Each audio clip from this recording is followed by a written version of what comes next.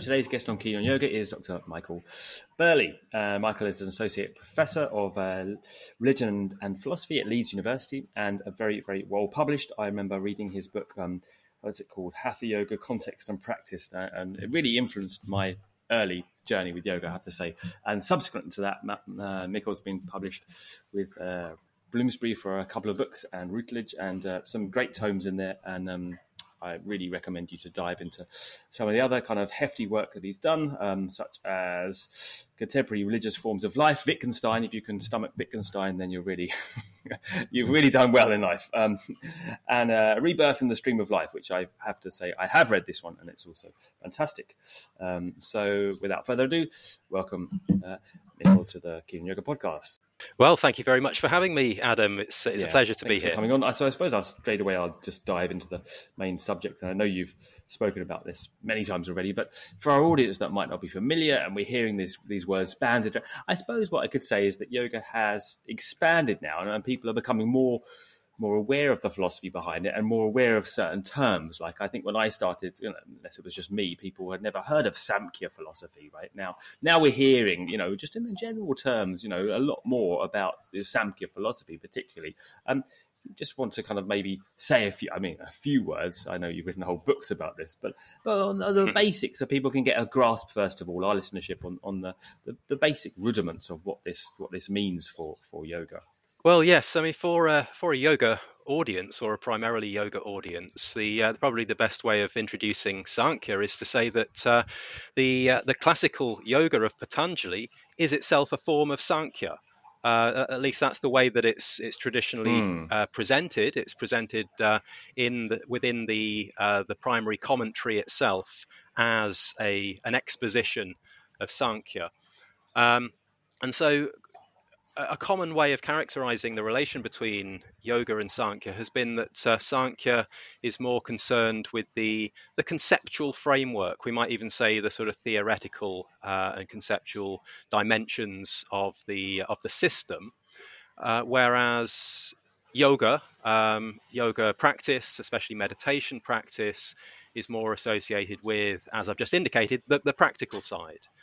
And I think it's a perfectly reasonable way, at least as a starting point, for characterizing the relationship between Sankhya and yoga, is to say that they are two parts of a comprehensive system, and that system combines elements of philosophical theory and conceptualization on the one side, that's primarily associated with Sankhya, and meditation practice on the other, which is more associated with the term yoga, and then we find a number of different traditional texts in which these dimensions, these aspects, the practical and the theoretical, are presented, and those texts are more or less compatible with one another. But that's one way of at least getting the ball rolling, as it were, in sort of characterizing them. Yeah. Would it be right to suggest that the Samkhya is a kind of philosophical underpinning of the whole of the philosophical viewpoint of Indian classical philosophy? Would you say that might be making a slightly grand claim for Sankhya, but it is certainly extremely important and pervasive in its influence. So I wouldn't characterize it as sort of underpinning the whole of classical Indian philosophy. But the primary ideas, the key sort of concepts of Sankhya go back a long way. We can trace them to at least the early Upanishads, probably 8th or 7th or 8th century BCE, and at the time when the those early Upanishads were being composed, there wasn't really a strong systematic Indian philosophical tradition. It was more like that. It was burgeoning. It was starting to grow. It was developing at that time. So we do find traces of Sankhya thought right back at the beginnings, I would say, of the formation of the Indian philosophical tradition. So to that extent, it has a strong part to play in the formation and origination of Indian philosophy. But there were other elements there too. So there were also the sort of early sources of what came to be different systematizations of Vedanta. We might think in terms of Advaita Vedanta, for example. You can trace notions of Advaita Vedanta, non-dualist Vedanta philosophy, to the early Upanishads as well. And so for that reason, for that and some other reasons, it would be misleading to say that Sankhya is the philosophy of, whether it be the Upanishads or certainly Indian philosophy more generally. You've got these different sources kind of flowing into a longer tradition. So what are the key concepts, if you could put your finger on it, of Samkhya, and how does, and maybe comparing those for people to get an idea as to, I asked that question, I suppose, specifically, but misleadingly in a way, to say Vedanta, right? And how Samkhya correlates within the general framework. Mm-hmm. Yeah, Sankhya philosophy is best known for being a dualist system of philosophy, and I think that's a perfectly legitimate way of characterizing it. So two primary principles that are irreducible, not reducible to anything more foundational, fundamental, and those primary principles, co-fundamental principles, are in the Sanskrit Purusha on the one side and Prakriti on the other. They're the primary terms that are used. And exactly how to interpret those concepts is of course, it's a big interpretive task when it comes to trying to fathom out what's going on in the Sankhya philosophy. But I would be inclined to describe Purusha as the source of consciousness. One could even just say consciousness or pure consciousness or something like that. But just to hedge my bets a little bit, I think I would say the source of consciousness, and Prakriti as the source of everything that is experienceable, by consciousness, and also the sort of conditions that have to be in place in order for anything to become experienceable at all. So as a somewhat loose description, we could call Prakriti the source of objectivity, and Purusha is the source of subjectivity. And when those two principles come together, in some sense of coming together, the possibility of experience is there. Because you've got the source of subjectivity, so the source of being able to experience something on the one side, and the possibility of being experienced on the other, and so experience can emerge out of that conjunction. That's a great definition, but that's pretty deep. What is the reason in the first place that these are given in the metaphysical sense that in Samkhya for this duality, that it comes out of? Because people think of Samkhya as and some people say that Samkhya is atheistic, but it's definitely God as a source principle of Purusha, right? I'm going to ask you a little bit more about that in a second, but God is definitely in there.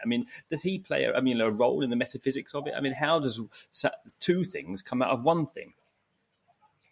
Mm-hmm. Okay, well, yes. So the role of God or the Lord, or the term Ishvara in Sankhya and Yoga is not a straightforward one. So let's just dwell on that for a moment. So I haven't specifically mentioned the titles of key Sankhya texts, but let me just get two on the table, as it were. So one, known as the Sankhya Karika, dating from, we don't know exactly, but roughly 4th, 5th, possibly 6th century CE, in the Common Era. But it claims, the Sankhya Karika claims, or the author of it claims, to be expounding a system of thought that was earlier than the text itself. So the author is not claiming to be original, but rather summarizing, condensing earlier ideas from a source that we no longer have. So we can't compare Sankhyakarika with the earlier source that it's claiming to be derived from. And the Sankhyakarika comprises 72, in some editions 73 verses, quite dense. They require a commentary, to be properly understood or to be filled out. It's a bit, pretty dense, yes. As is often the case. But that's one text, and it's attributed to that the name of the author is Ishwara Krishna. We should just kind of bracket that for a moment. Not the fact that he's got the word Ishwara in his name is kind of neither here nor there when it comes to the presence of Ishwara within the system itself. But the author's name is Ishwara Krishna. And we think that roughly around the same time was when the Yoga Shastra was also being composed. Now, the term Yoga Shastra, as you may know, is these days used for what we used to and still do quite commonly refer to as the Yoga Sutra plus the commentary, plus the earliest commentary.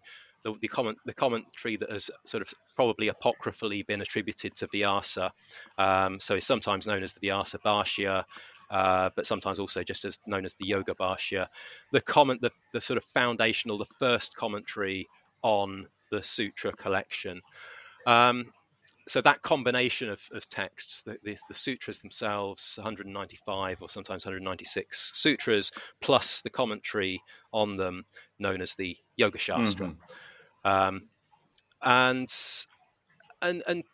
traditionally attributed to Patanjali. At least the sutras have traditionally been attributed to Patanjali. The commentary traditionally attributed to Vyasa, but relatively recent scholarship primarily by Philippe Maas, whose work you're probably familiar with. Yeah, we've had him on this. Yeah. I mean, he's made a very, very strong case for thinking of these as a combined text. I think also if we talk.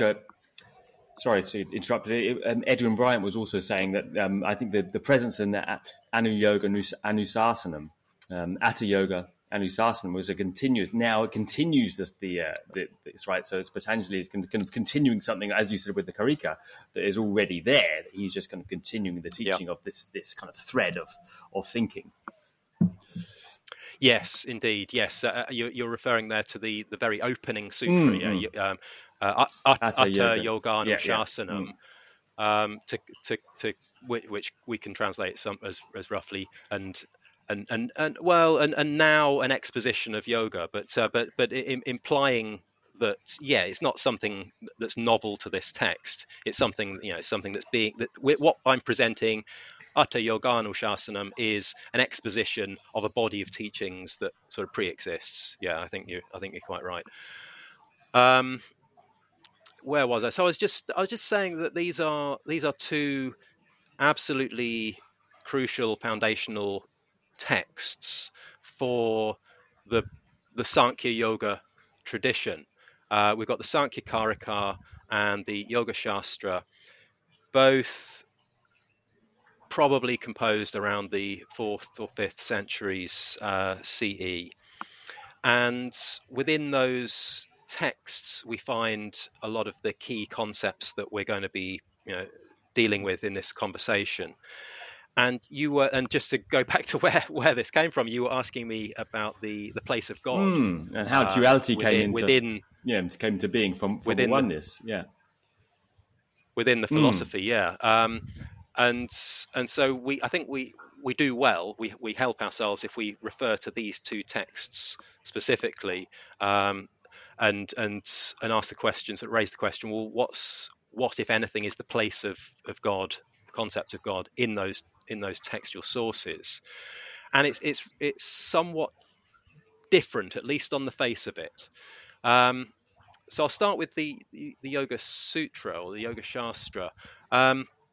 Ishwara, the concept of Ishwara, has a prominent place in the first pada, in the so-called Samadhi pada. So, as you and many of the viewers will probably know, within the Yoga sutras as a whole, and perhaps especially within the Samadhipada, we have more or less a list of sort of meditative objects or meditative options, we might say, things that one might focus one's attention on in order to cultivate a state of samadhi. And we get this throughout the text, and we a lot, there's the third pada, the Vibhuti pada, has a whole list of different objects, possible objects of meditation, and the different powers that one can acquire. So it's not exclusively in the Samadhi pada, but in the Samadhi pada, one of the meditative objects that's given is Ishvara. One can meditate on Ishvara. Ishvara pranidhana is the term that's used, which is open to various translations, but meditation on Ishvara or contemplation of Ishvara, those are, I think, perfectly legitimate translations of the term Ishvara pranidhana. And so, of course, it raises the question: well, what is Ishvara? How are we to conceptualize, think about Ishvara in a context of the yoga philosophy? And the way that Ishvara is presented is as a special Purusha. Now, Purusha, as I said before, we can think of as the source of consciousness, but a very common translation of Purusha would be self. A little bit like the more Vedantic term Atman, self, sometimes written with a capital S to indicate that there's something special. Yeah. It's a kind of spiritual source of our being that concept represents. And so Purusha, if we think of Purusha as a self or the self, Ishvara is a special one of those, as defined in the Yoga Sutra. Special in what sense? Special in the sense that Purusha has never been tainted by any kind of involvement in karmic activity. That would be one way of thinking about it. So for most of us, all of us, we are this spiritual source, this spiritual essence that is our true being. But there's a sense in which we've gone through our lives, our multiple lifetimes, through processes of reincarnation and so on, not being fully attuned with that true self. So there's some sense in which we've been tainted by the world. We've been immersed in forms of suffering, forms of experience that are perhaps gratifying in certain ways and troubling in other ways. But we've been sort of engaged in worldly activity in that way. Whereas Ishvara has never gone through that. And so Ishvara is defined as a kind of pure self, a pure source of consciousness, and hence a kind of ideal, a sort of spiritual ideal to meditate upon and to become absorbed in that spiritual quality, and thereby we might hope, according to the yoga thought and practice, we might hope to cultivate a deeper sense of spiritual purity in our own being through that meditation process. But what and so there are a few other things said about Ishvara in the Yoga Sutra, including that Ishvara is the first guru, the first teacher. Which whereabouts is that? Sort of, do you know which sutra that is? Well, it comes very. I think Ishvara Pranidhana is introduced at Sutra 24 of the Samadhipada, and I might be one or two sutras out, but if I remember right, I think it's about Sutra 26, where Ishvara is defined as the earliest, the Purva guru, the earliest or primary guru teacher, spiritual preceptor. Now you can interpret that more or less metaphorically. You could think of Ishvara as some sort of maybe an avatar, somebody that incarnated in human form in order to be a sort of sage-like guru teacher to the earliest practitioners of yoga.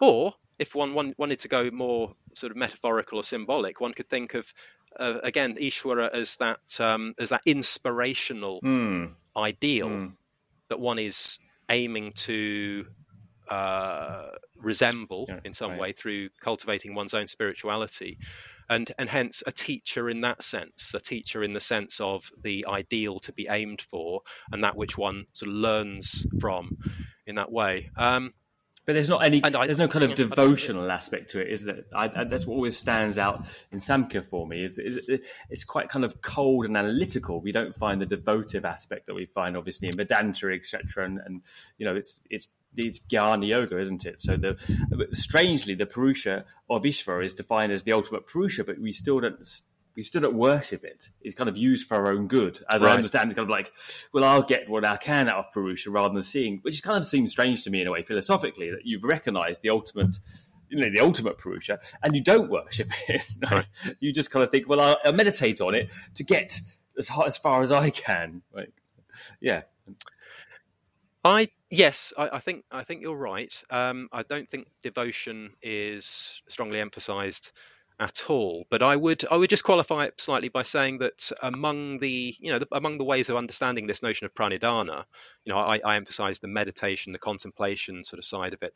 Devotion is kind of part of that concept as well. But the way that it's described within the Yoga Sutra and the primary commentary, it doesn't emphasize very much the sort of bhakti side, the really devotional side of practice. Do you think it's there though? Do you feel it's there? Because I mean, obviously, Samkhya philosophy pervades the Gita as well, and in the Gita we find a different presentation where when Krishna reveals himself to Arjuna, in all these forms, Arjuna falls kind of flat on the ground and buries his face, right? And kind of, begs forgiveness, right? So there is that. I mean, and we feel devote to me is the constant refrain through the Gita, which is also Samkhya, as I understand it, right? So maybe it is there. Yeah. Yes. No. It's quite right to point this out that. I mean, as I hinted earlier, Sankhya concepts are pervasive through Indian philosophical tradition, along with what we might call various forms of Vedanta thought. And the Gita is one of those places where we find key Sankhya concepts running right through the text. And yet not fully consistently. So the Gita is an amalgamation, I think, of different sort of philosophical perspectives, and does a very remarkable job of sort of in some ways synthesizing, in other ways just bringing together into sort of proximity to one another different philosophical ideas and concepts. And of course, a devotion to Krishna, devotion to a divine, divinity is absolutely central to the Bhagavad Gita, and so the Gita gives us one model of how Sankhya ideas can be brought within a sort of theistic framework, as we might say. I just want to return briefly to both the Yoga Sutra and also say something about the Sankhya Karika in relation to this theme of devotion. Now, the practice that's recommended in the Yoga Sutra, that is the practice of Ishvara Pranidhana, is meditation upon the mantra Om. It's sort of repetition of the mantra Om to the point where the mantra Om is kind of filling this vibration is filling one's consciousness. So that's it's noteworthy. It's an interesting point that that is the way that and it's so it's not a devotional form of practice, as you sort of indicate, and yet it's a form of absorption in the divine, in this case the sort of divine sound.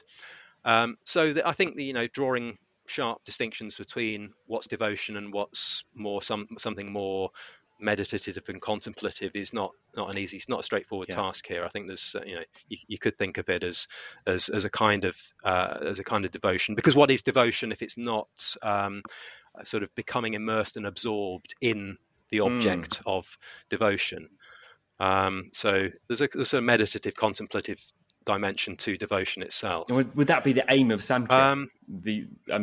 Just to kind of flesh out this kind of picture of Samkhya for people, would that be the aim? A kind of absorption into spirit, so differentiation of the Purusha back from matter, from its kind of ensnarement in matter, right. and essentially transcendental aspirations, really, to escape the world of matter and kind of reside someplace else with the ultimate kind of daddy Purusha, as it were. Yes. Well, let's think. So, in the case of the Sankhya Karika, so there are various kinds of what we call we could call them sort of theistic versions of Sankhya, and the Bhagavad Gita, what's presented there is one instance. But what we find in the Sankhya Karika is something a little bit more pared down, not quite so sort of religiously, theistically elaborate. It's a little bit more austere, we could think of, I suppose, in its conceptualization, which I think you were sort of suggesting earlier, and I think you're quite right in this. And so a couple of things I want to say. One is, despite that, there are the seeds, the possible seeds, the germs, as it were, of a devotional attitude, even within the Sankhya Karika. And we find this towards the end of the text, where the author, Ishwara Krishna, is referring to the sage, the Paramarshi, the prime rishi or seer or sage, to whom he is attributing the foundation, the sort of founding of the Sankhya philosophy.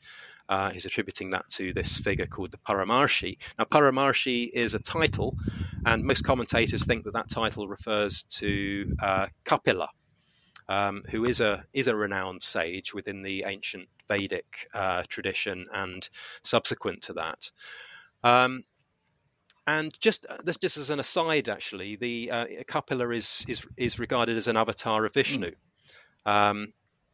according to the tradition. Now, there's no reference to that in the Sankhya Karika, but there's the association with Kapila as the founder of the Sankhya philosophy, and again, according to tradition, an avatar, an incarnation of Vishnu. So a sort of divine sage-like figure. And he is, as I say, regarded as the founder of Sankhya philosophy, and is stated to be such obliquely, because he's referred to as Paramarshi rather than explicitly as Kapila, but as Paramarshi within the Sankhya Karika itself. Now, Ishwara Krishna doesn't then say, and hence we should bow down in obeisance and devotion to that sage. But I think, nevertheless, the seed is there. It's part of this kind of standard lineage type structure, where you've got this founding figure who is implicitly regarded as a great, holy, divine, sage-like figure. So I think there's even as I say, the seeds of a devotional attitude within the Sankhya Karika itself. So I wanted to say that, and I think there was something else, but it slipped my mind for the time being. So let's all right. We've got other questions where they came from. What about you speak a lot. I mean, you sent me an excellent article actually on free will and determinism as it relates to this Purusha Prakriti idea, because if pretty much all of us is enmeshed in Prakriti, and Purusha is always separate from Prakriti, how did well, first of all, why need to do anything? Because Purusha is already pure, always pure, and never actually tainted by Prakriti. And secondly, if we were to do anything, how can we possibly make a move? Because everything is ensnared in Prakriti. How is it possible ever to get to Purusha? There must be some gateway or bridge. Otherwise, we're trapped completely deterministically in this constant spiral. Yeah. Yeah, these are indeed difficult interpretive questions, and in some ways they would, in order to arrive at a satisfactory answer, I think we would have to go beyond what we're given in the traditional sources. So my sort of interpretive preference is to think, what are these texts trying to do? You know, what are they trying to present us with?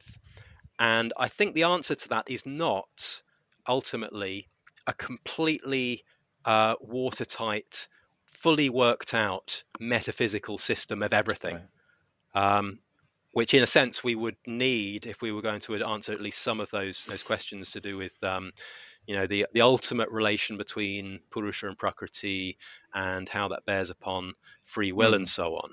So what we really get, I think, is maybe just implied answers, but answers that if we try to push them too far, I do suspect that we're going to end up with something that tends to break down, in terms of conceptual coherence. And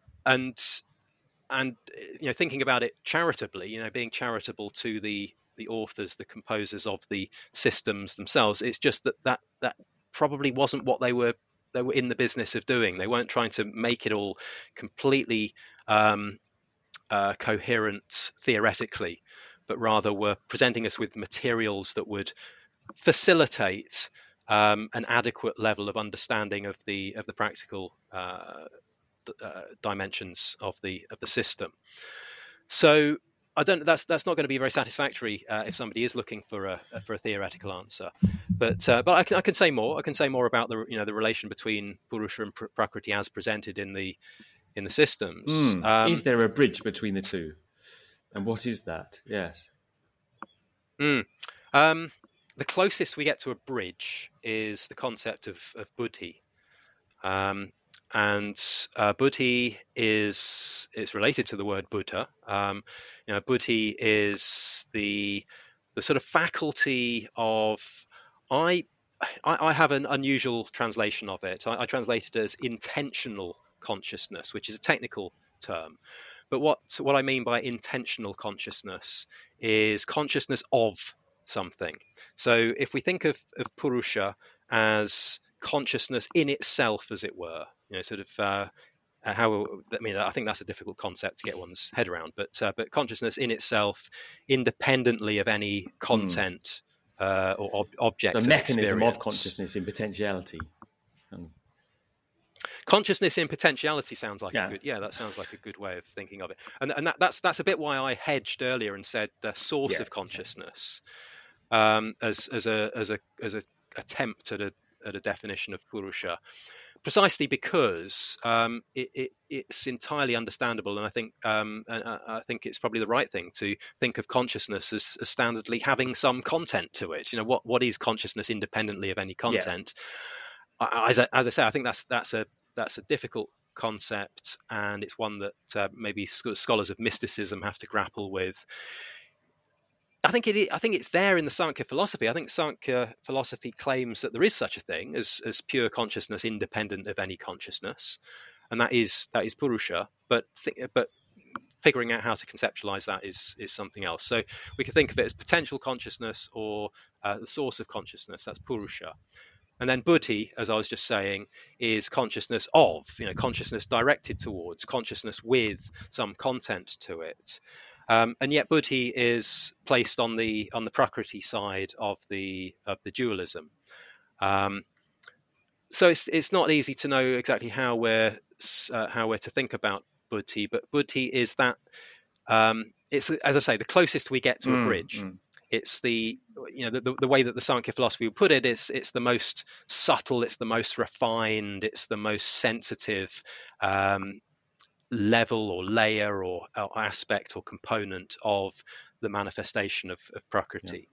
So it's that which enables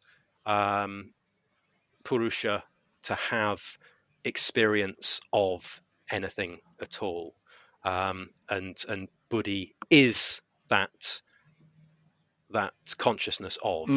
That's the way I think of it. Kind of, don't they also say it's a kind of Yeah. reflection, like a kind of mirror, really? So it's not actually inherent in the material being that's always Prakriti, but somehow reflected upon that. So they kind of get out of the way of some Purusha being contained in Prakriti, which is impossible, right? So somehow the Purusha is reflected upon this inert kind of substance, or something like that. But I mean, there's no ultimate way to get out of the dualism, really, is there? You're always stuck between finding this bridge between these two concepts, which kind of aren't the same, aren't the same thing. Yeah, but no, I think bringing in the mirror analogy is a good way to go. It's just as another aside. It's a common strategy. It's a common approach within Indian. I think it's fair to say Indian philosophy generally, but certainly including the Sankhya and Yoga presentation of ideas, is to make abundant use of images or analogies, including that of a reflective surface. So, although we don't find it within the sutras, or indeed within the Sankhya-karikas themselves, we do find it in certain commentarial sources. The image of, normally it's a sort of body of water where you've got the sort of surface of the water, which is the reflective surface, and under ordinary circumstances that reflective surface is distorted. Because it's choppy, you got the various ripples. And we might think of those ripples as what are referred to as the vrittis in the yoga philosophy. So literally the turnings of chitta. So chitta vritti is a term that's used early on in the Yoga Sutra to refer to the sort of turnings of the mind, the various modifications of awareness or consciousness, and ordinarily those are they're turning, they're rippling, they're churning about, and through the meditative practice, in principle, one is able to quell the surface of that metaphorical body of water, precisely in order that the true self, whether we call it Purusha or in yoga Drashta, the seer, is in some way reflected in the water. By analogy, sometimes the analogy of the moon being reflected on the surface of water, the moon being this beautiful, pristine orb that is the reflection is often distorted on the water, but if the water becomes still, then the reflection can become pure. And that's an image. That's the image that we're given for this kind of, if not a bridge, then at least some connecting interface that enables Purusha to become absorbed in its own true self. And is that how Purusha would escape the kind of karmic regression, whereby it's always kind of ensconced in karma and can never kind of see itself? Or I suppose what I'm asking is, what's the position of karma as a kind of central kind of tenet of Samkhya, right? Mm-hmm. Yeah. We don't find any detailed exposition of the concept of karma in the Sankhya-karika, for example, but it's sort of implicit. It's at least implicit in the background. It's, in fact, this whole sort of samsara, reincarnation, karma complex of ideas is implicit behind much Indian philosophy, and it's almost so taken for granted that it's relatively rare to find a detailed exposition of how it all works. And so we don't find that either in Sankhya or in yoga. We do have the concept of in yoga we have the concept of samskara.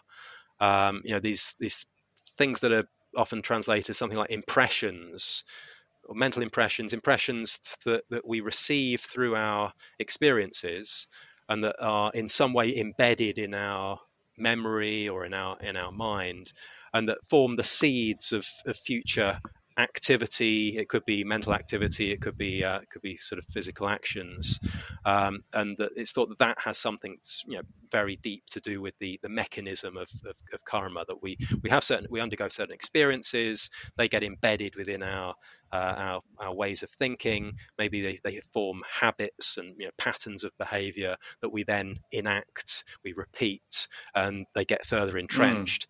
And they get so deeply entrenched that they persist across lifetimes, you know, from one reincarnation to another. And that's, I mean, so all of that. Sorry, I wanted to say, I mean, it also seems to me that without reincarnation, the whole thing falls apart, right? So you're kind of in the, you know, in the beginnings, but, you know, for example, in the Gita, the thing that Krishna says to Arjuna is like, basically, you got to believe in reincarnation, and here's the argument for it, right? Like, I mean, maybe you'll say differently, but it seems like if you don't take reincarnation as fundamental, then basically the law of karma kind of falls apart, really, because you can't see it over one life. Then necessarily people get their just desserts, as it were. So we're back to Plato, you know, asking, you know, saying, you know, well, what about the just man? You know, like, what is there any inherency about being just, right? Because someone might do bad actions and still benefit in this life, seemingly so, right? So, do we have to accept reincarnation for this to make sense, or is there a way that Samkhya can get around that as well?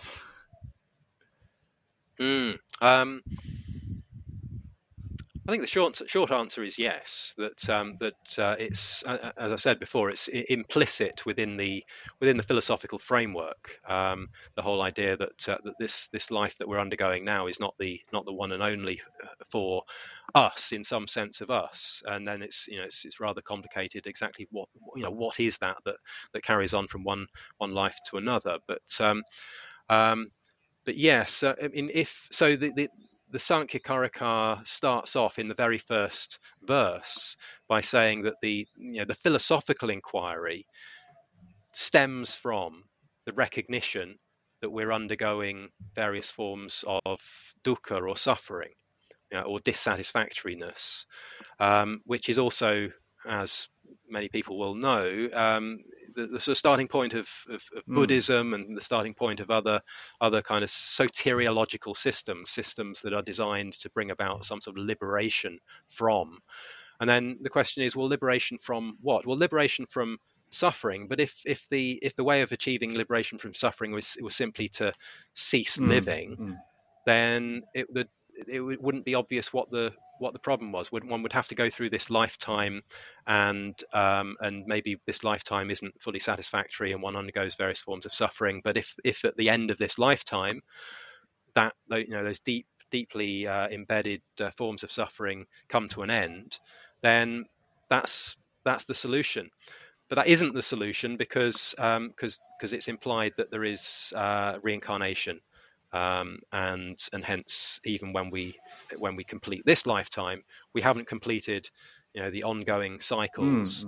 And so the presence, the pervasiveness of suffering in life goes beyond the present life, and that's what generates the problem that is to be resolved or escaped from, through not just philosophical inquiry, of course, but through the various forms of practice that need to accompany that. Yeah, as Shakespeare says, perchance to dream.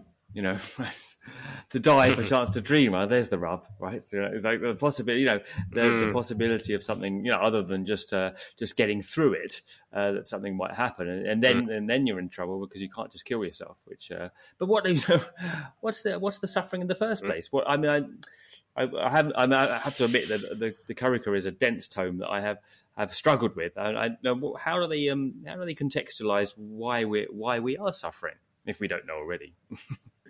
Right.